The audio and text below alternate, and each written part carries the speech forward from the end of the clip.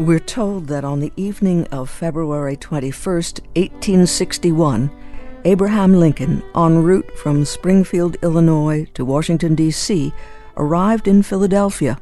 It was just his second visit to the city of brotherly love, and Lincoln, a great admirer of the Founding Fathers, wanted to see Independence Hall, where the Declaration of Independence was adopted and signed. His personal political credo had been formulated on the principles of the Declaration, and now, as the country moved hopelessly toward civil war, the president-elect was seeking inspiration for the difficult circumstances that confronted him. On Capitol Hill, many felt that Lincoln, a prairie lawyer chosen by a minority of the popular vote, was ill-equipped to hold the nation together. His detractors believed that he had stolen the election through cunning and luck. Now there were concerns that he lacked the will and purpose to lead the nation in the face of a mounting crisis. Lincoln's reverence for the nation's founding was intimately bound to his vision for its future, a point he made clear on February 22nd when he delivered a brief address at Independence Hall.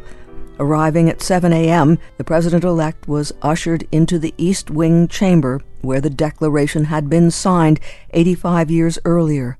In reply to welcoming remarks by Theodore L. Cuyler, president of the Select Council of Philadelphia, Lincoln made an extemporaneous speech admitting that he was filled with deep emotion as he stood on the same site as the founders.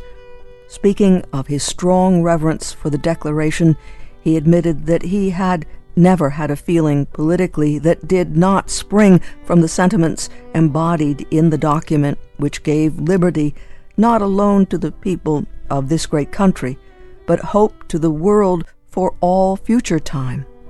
Then, addressing the impending crisis, Lincoln added, "If this country cannot be saved without giving up that principle, I would rather be assassinated on this spot than to surrender to it. It is the only principle," he resolved, "that I am willing to live by, and in the pleasure of Almighty God, die by."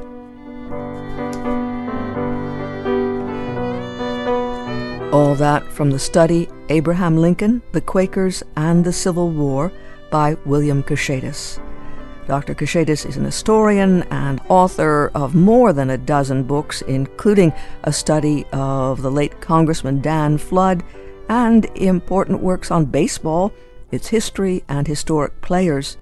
We had a chance to talk with Dr. Kashatus about Abraham Lincoln when the book was released by Praeger, and we revisit that conversation today. When I was out at Earlham, 1977 to 1980, were my years at Earlham, and there was a very well-known theologian and professor of religion at Earlham by the name of D. Elton Trueblood. D. Elton Trueblood was internationally known, and he had done some work on Abraham Lincoln. A book that he wrote was published in 1973, was called Theologian of American Anguish. And what D. Elton basically argued in that book is that Lincoln had a spiritual fellowship with the Quakers, and it revolved around what he called the doctrine of necessity, the belief that God does will human actions, and he has his own plan for all of us, and particularly the leaders in our society, and that those people become his means to effect his will on earth. And his book basically focused on the theology around that, but I became convinced that there was much more to it than the theological underpinnings of the relationship.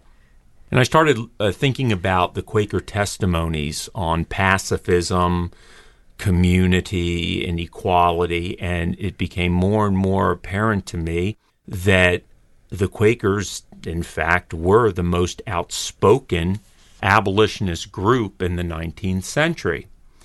And also that Lincoln had Quaker ties. We know that, I guess it was his paternal grandparents or great-grandparents settled in Berks County, Pennsylvania, and they were Quakers and practicing Quakers. And it was something that Lincoln was always fascinated with. And in fact, in his very first biographical sketch, which interestingly was published in the Chester County Times in Pennsylvania, it was done to try to introduce this Midwesterner to the East Coast. And that biographical sketch was picked up by the New York Times after it ran in the Chester County Times, the Philadelphia Inquirer, and many of the major papers. But in that biographical sketch, he mentions that his ancestors were Quaker and that he was always intrigued by that. Indeed, now it might just be coincidental, but Lincoln did have a number of Quaker-like idiosyncrasies. He dressed in the very simple black and white. He rebuffed all titles. He really didn't like titles at all. His prose and his writing, although they can be very poetic, they are very also concise and to the point, which is a hallmark of Quaker writing. Now, again, that might just be coincidental, but what wasn't coincidental was his belief in the doctrine of necessity and his basically shunning of all formal religion and ostentation. And when I began to look into Lincoln's background during his presidency, I found in the logs in his book that there were these several meetings with groups of the Society of Friends, as well as an ongoing correspondence with individual Quakers. So I was very curious, what's that about? And as I began to do the research and the reading of this documentation, which basically amounted to about 24 pieces, not really strong enough to be appended to the papers of Abraham Lincoln, but nonetheless fascinating, I think, for people who were interested in Lincoln's religious beliefs. Lincoln being very undogmatic, and never really being a formal member of any church, although he did worship and attend the New York Avenue Presbyterian Church in Washington, D.C. Lincoln was, in that respect, much like the Quakers, who really were not into all the practices and the, I won't say ostentation, but the formality of religion. It was much more simple faith. The Quakers call their faith primitive Christianity revived. So I began looking at this relationship, and sure enough, I found that Lincoln and these Quaker groups are always talking the same language. They're talking about the doctrine of necessity. They're talking about equality and emancipation of the slaves and what the implications of that are. And they're also meeting and talking about conscientious objection and how Lincoln would never force a Quaker or any individual to serve in the Army against their will. And in fact, what we see is that is really part of the Quaker legacy of the Civil War, that in the Enrollment Act of 1863, the Quakers successfully lobbied first Lincoln and then Secretary of War Edward Stanton to make an amendment for conscientious objection, and that has been with us ever since. You set the stage for us and the exploration of what you've just outlined with the meeting. You didn't like meetings when people would come to lobby, you explained, but this was a different tone, a different kind of meeting, and he met a woman with whom he did have an extended correspondence, a Quaker. Set the stage for us a little bit, because that's an intriguing meeting. Mm-hmm. Yes, in October, I believe it was October 26, 1862, it was shortly after Lincoln had issued the preliminary emancipation, stating his intention of freeing all the slaves in the southern states. And he was going through a trial by fire. It was very, very painful for him because he was being opposed even by members of his own cabinet on this issue. And then, of course, the border states were concerned about this, the border states being those states that retained their loyalty and connection to the Union and were allowed to keep their slaves. And Lincoln was in spiritual turmoil about this. And a Quaker minister by the name of Eliza Gurney had written and asked for an interview. They called meetings interviews in those days with the president. And she came with three other friends, members of the Society of Friends. And they came, introduced themselves, and the first thing that Eliza Gurney did after that was began to pray for Lincoln. And she quoted from 1 Peter, I believe it was chapter 1, or maybe it was chapter 4, which recalls the early Christians' persecution and the trials that they went through. And she equated it with Lincoln's circumstances and the persecution that she felt he was enduring at this period of time. And if you read accounts of the meeting that were taken by these Quakers, the preaching had touched Lincoln so deeply that tears began to roll down his face. And as Quakers do, after preaching, they would settle into a moment of meditative silence, something that Lincoln appreciated because he didn't always like preaching. He did believe, as Quakers did, that the best fellowship came in silent prayer.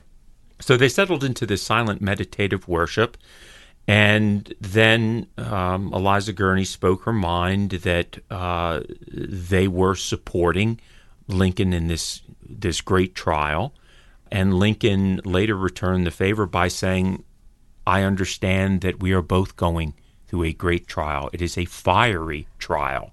And that term, fiery trial, became a catchphrase for him about the moral struggle within the Civil War. And that fiery trial was how to eliminate all of the bloodshed and the wounds of war as quickly as possible, and at the same time fulfill this need to remove the moral blot on the conscience of America, which was slavery.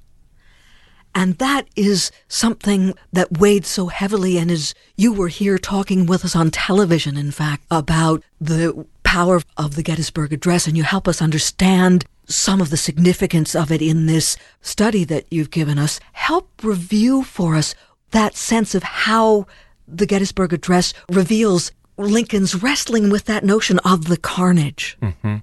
The Gettysburg Address, not many people understand this. They only think of it as the commemoration or memorialization of the Union men that died on the battlefield at Gettysburg. And it's so much more than that. That address was delivered on November 19th, 1863. Now, by that time, Lincoln's Emancipation Proclamation, which was an executive order, and many people claim that it was an extra-legal order, that it superseded his constitutional powers, but that emancipation had gone into effect. It had gone into effect on January the 1st, 1863. So under that proclamation, all the slaves in the South, not in the border states, but in the South, were free. And what Lincoln said in that Gettysburg Address is that his objective, the Union objective for the war, was not simply to preserve the Union. It was also to create a rebirth of freedom, the freedom that the Founding Fathers had articulated at the Second Continental Congress on July 4th, 1776. And that freedom was the freedom of life, liberty, and the pursuit of all happiness for all people. All people. And what he was saying when he made that statement was that he wedded a second objective, the emancipation of slavery, to his original one of preservation of the Union. And let me tell you, that was not greeted very happily by the South and even in many quarters of the North. People accused him of trampling over the Constitution, which said that under the Fifth Amendment, slaves were the property of their masters, and that he had no right to do this, no constitutional right to free the slaves.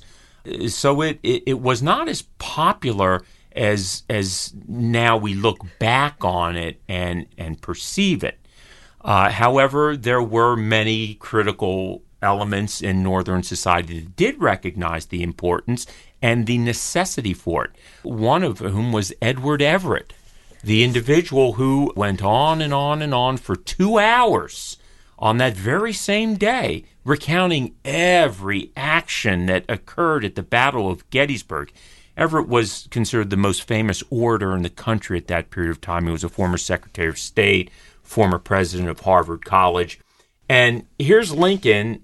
He has 200 words. He goes on for 2 minutes. People really didn't even understand. They hardly even applauded him when he gave his address.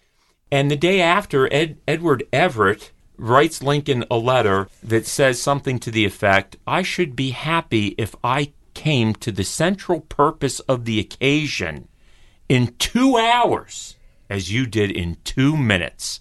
And he was spot on. He was spot on.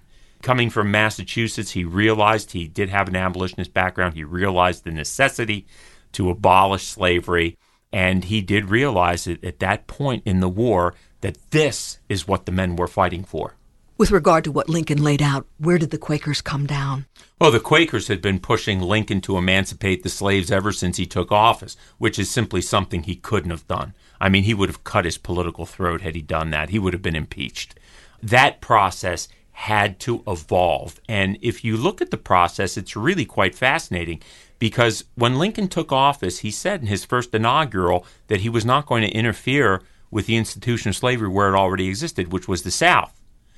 And that very same year in 1861, because the inaugural was March 4th, 1861, the first inaugural, he begins to reconsider the issue, and he starts making plans for the gradual abolition of slavery, and I should say compensated emancipation of slavery, because he proposed to Delaware, the state legislature, that he would reimburse every slaveholder $300 for each slave if they would free the slaves. And Delaware considered it. Now, Lincoln's ploy here was basically to get Delaware to do this as a border state, hoping the other border states would accept the offer. And if they would accept the offer, then the South would realize there's no way that the border states would come to their side, and their cause was dead. Delaware did not accept it, ultimately. So now Lincoln's stuck. And in 1862, there are a few events that coalesce around his decision to emancipate the slaves. One is that he has generals who, once they go into a southern area and once they defeat the Confederates in that area, they issue an order to free them. And Lincoln gets very mad about this. The first one was General John C. Fremont that did this in Missouri. And he says to him, "You have no authority to do that." So Lincoln rescinds Fremont's order and sends those slaves back into slavery. And there were 2 other generals that did that to him, and he does the same thing.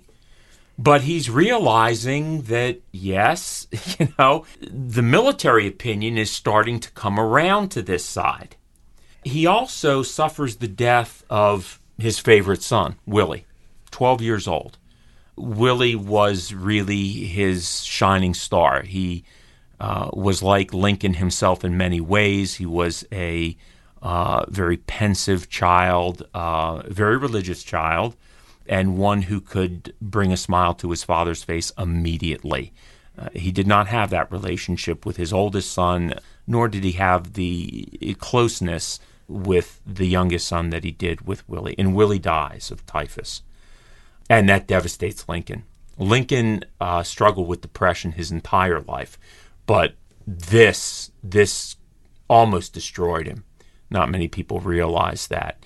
And he begins now to feel the pain of all these families who are losing sons and fathers and brothers and uncles on the battlefield.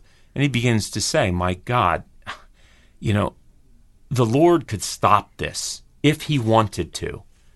But he wills that it continues. So why? The South prays to the same God we do. Why does he let it continue? Why is all this suffering? And throughout this spiritual struggle, you have these Quaker groups who are meeting with him. And these Quaker meetings that are writing to him, and they're pushing him more and more and more to emancipate the slaves. So finally, in, I guess it's July, maybe early August, he announces to his cabinet not to ask for their advice, but to inform them he's going to emancipate the slaves. And most of them don't think it's a good idea. But he said, I'm not asking your advice. I'm going to do it. His Secretary of State, William Seward, convinces him that he had better do it after a decided Union victory. It's not going to carry any weight. So, September 17th, and the Battle of Antietam comes around. I'd hardly call that a Union victory. It was a draw at best, but Lincoln interpreted it as a victory. And right after, he issued the preliminary Emancipation Proclamation, and the Quakers were overjoyed with it. Absolutely overjoyed, because the Quakers were the first religious organization in North America to write an anti-slavery petition. It was in 1688. The Germantown meeting in Philadelphia drafted this petition and said that it was a sin to hold other human beings in bondage. So from 1688 on, you have the Religious Society of Friends that are abolitionists. Now, after 1776, and they abolish slavery within their own society, individual Quakers pick up the gauntlet, and they continue to take their abolitionist crusade out into the larger non-Quaker society. And so Eliza Gurney continues to write personally, and he writes to her. Yes. And that sense of support from her in terms of, I understand what you're going through. I can see that you all in this way, and we all are in this together. You think things like that had a huge impact as well? Absolutely. I see Eliza Gurney, the Quaker minister, as the spiritual support that John Bright, the English Quaker parliamentarian, was the political support for Lincoln. Bright was one of Lincoln's political heroes, and indeed it was largely due to John Bright's efforts in England that kept the British from supporting the Confederate cause during the Civil War. Another very moving portion of the book, and there are so many because you do give us a sense of Lincoln the person, and that's when he makes the pilgrimage to Independence Hall. What impelled him, do you think, to go to see the place where the Declaration of Independence was signed? Lincoln's political heroes were the Founding Fathers, and he had always said that his political creed was the Declaration of Independence. Thus, you can see why emancipation was so important to him. And on his train ride in early 1861 to assume the presidency, leaving Springfield, Illinois, his home en route to Washington, D.C., he made it a point to stop off in Philadelphia because he had never been there before. He had never set foot in what was then Independence Hall. Originally, it was the Pennsylvania State House. That's where the Declaration of Independence was signed. And he wanted to walk on what he considered sacred ground. And there was a flag-raising ceremony. It was Washington's birthday, February 22nd, 1861. And he raised the flag, and he gave a very short speech saying that he would rather be assassinated on this spot than to let the South secede. And it's rather ironic because he was indeed assassinated, and largely for black voting rights. I mean, that's what John Wilkes Booth was upset about, that Lincoln was moving towards enfranchising the black man. And Lincoln's second visit to Independence Hall was in a casket, and some 60,000 people filed through Independence Hall, where he laid in state in April of 1865 on his train route back home to Springfield, Illinois. You also have given us a sense that the Quaker influence did not end with just the abolition of the slaves, that there was an impact on the Reconstruction as well. Oh, absolutely. I think that the Quakers felt so excoriated by their non-Quaker neighbors throughout the country, because there were some Quakers who actually did pick up the rifle and fight during the Civil War. But largely, pacifism was an article of their Quaker faith, and that was unconditional. And their neighbors did not appreciate that because they were giving up sons and fathers and brothers to die in this fratricidal conflict. So the Quakers, I think, felt they had to find a way to show that they were committed American citizens, but not through war. And they chose the relief of freedmen, and that grew into the education of freedmen. So you had a lot of these yearly meetings, the New York yearly meeting, Philadelphia yearly meeting, New England yearly meeting, that would take up large collections of money. And they would physically take that money and go down to the South and make sure that it was being spent for the benefit of the freedmen in terms of food and clothing and shelter and things of that sort. And since many Quakers were educators, they were teachers, there was a movement by the Religious Society of Friends to start schools for not only the education of the freedmen, but also their children. And those schools continued, frankly, long after Reconstruction ended in 1877. And what's so fascinating about that is Lincoln appreciated that. He really did, because it was Lincoln's observation that the federal government, once the war was over, should be doing things like that. And he started talking to Congress about it, and Congress did, after Lincoln died, unfortunately, establish a institution which was very much in line with Quaker thinking, the Freedmen's Bureau. And in fact, they even, Congress that is, consulted the Quakers on how that bureau should run, and the Quakers did join efforts with the Federal Freedmen's Bureau to aid the freedmen and start schools and the like. So when all is said and done, and you did the research and had been mulling over this whole sense of Lincoln and the Quakers and their way of viewing the world and the universe, why is this important for us to understand now? It's not just a curious footnote. That's right. Yeah, one of the very few criticisms I've gotten in the book, but nonetheless it is a criticism, and I think it's a misreading of the book. The accusation is that I am trying to make Lincoln a Quaker. I am not. I try to state that as clearly as possible. What I say is that there were parts of Lincoln's thinking that resonated with Quaker thought and Quaker belief. And this is where he found a collaboration and a bond with the Society of Friends. But I think the wider statement that I'm trying to make in this book is that not just Quakers, but all religious societies and all groups in a country can work together with a political leader when they trust that leader. The Quakers really felt that Abraham Lincoln was, one of them, that he was a friend, that they could sit down and talk with him. And they really mourned him. When he died, the Quakers, there are journal entries where you could even, which was, for me, very sobering, apparently liquid had dropped down on the page and, most likely could have been tears in recording these things. I mean, the Quakers were very, very upset about his assassination, and they called him Friend Abraham. And today, when we have lost touch with our political leaders, and we never get to talk with them, we get to talk to some suit in their office, and our needs are put off.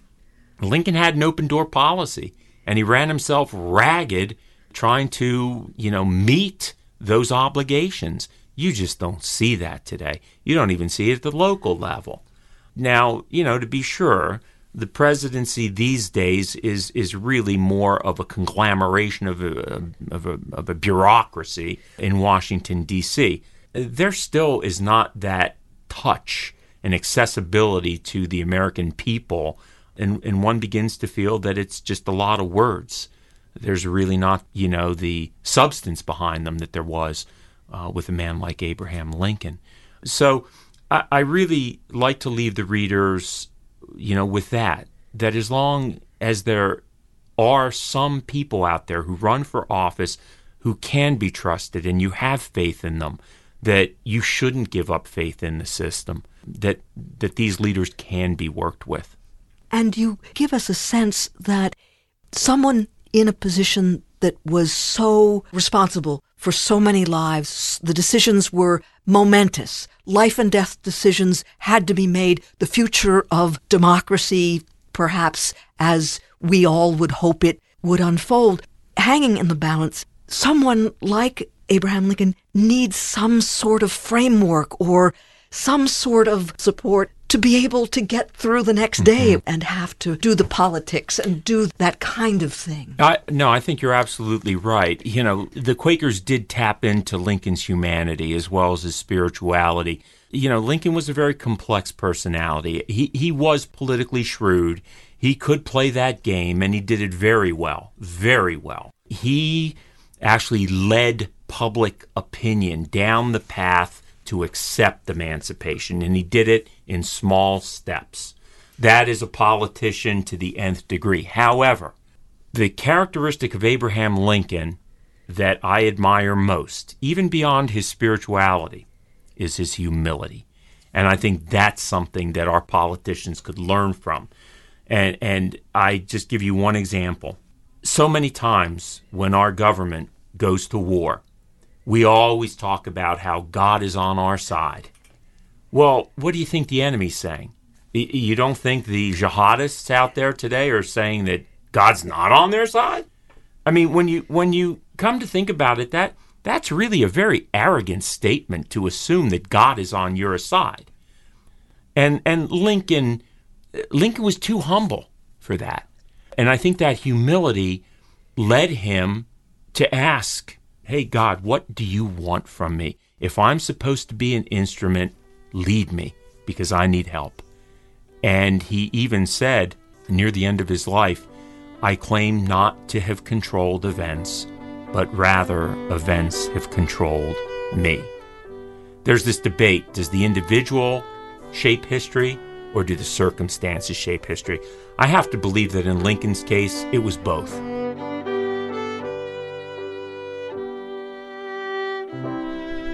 Dr. William Kashatus, historian and author of more than a dozen books, speaking with us about his study titled Abraham Lincoln, the Quakers and the Civil War, A Trial of Principle and Faith, issued by Praeger.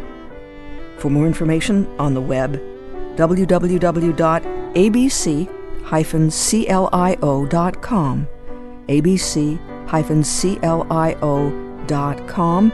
Abraham Lincoln, The Quakers and the Civil War by William Kashatus. And Kashatus is spelled Kashatus. And for more information, abc-clio.com.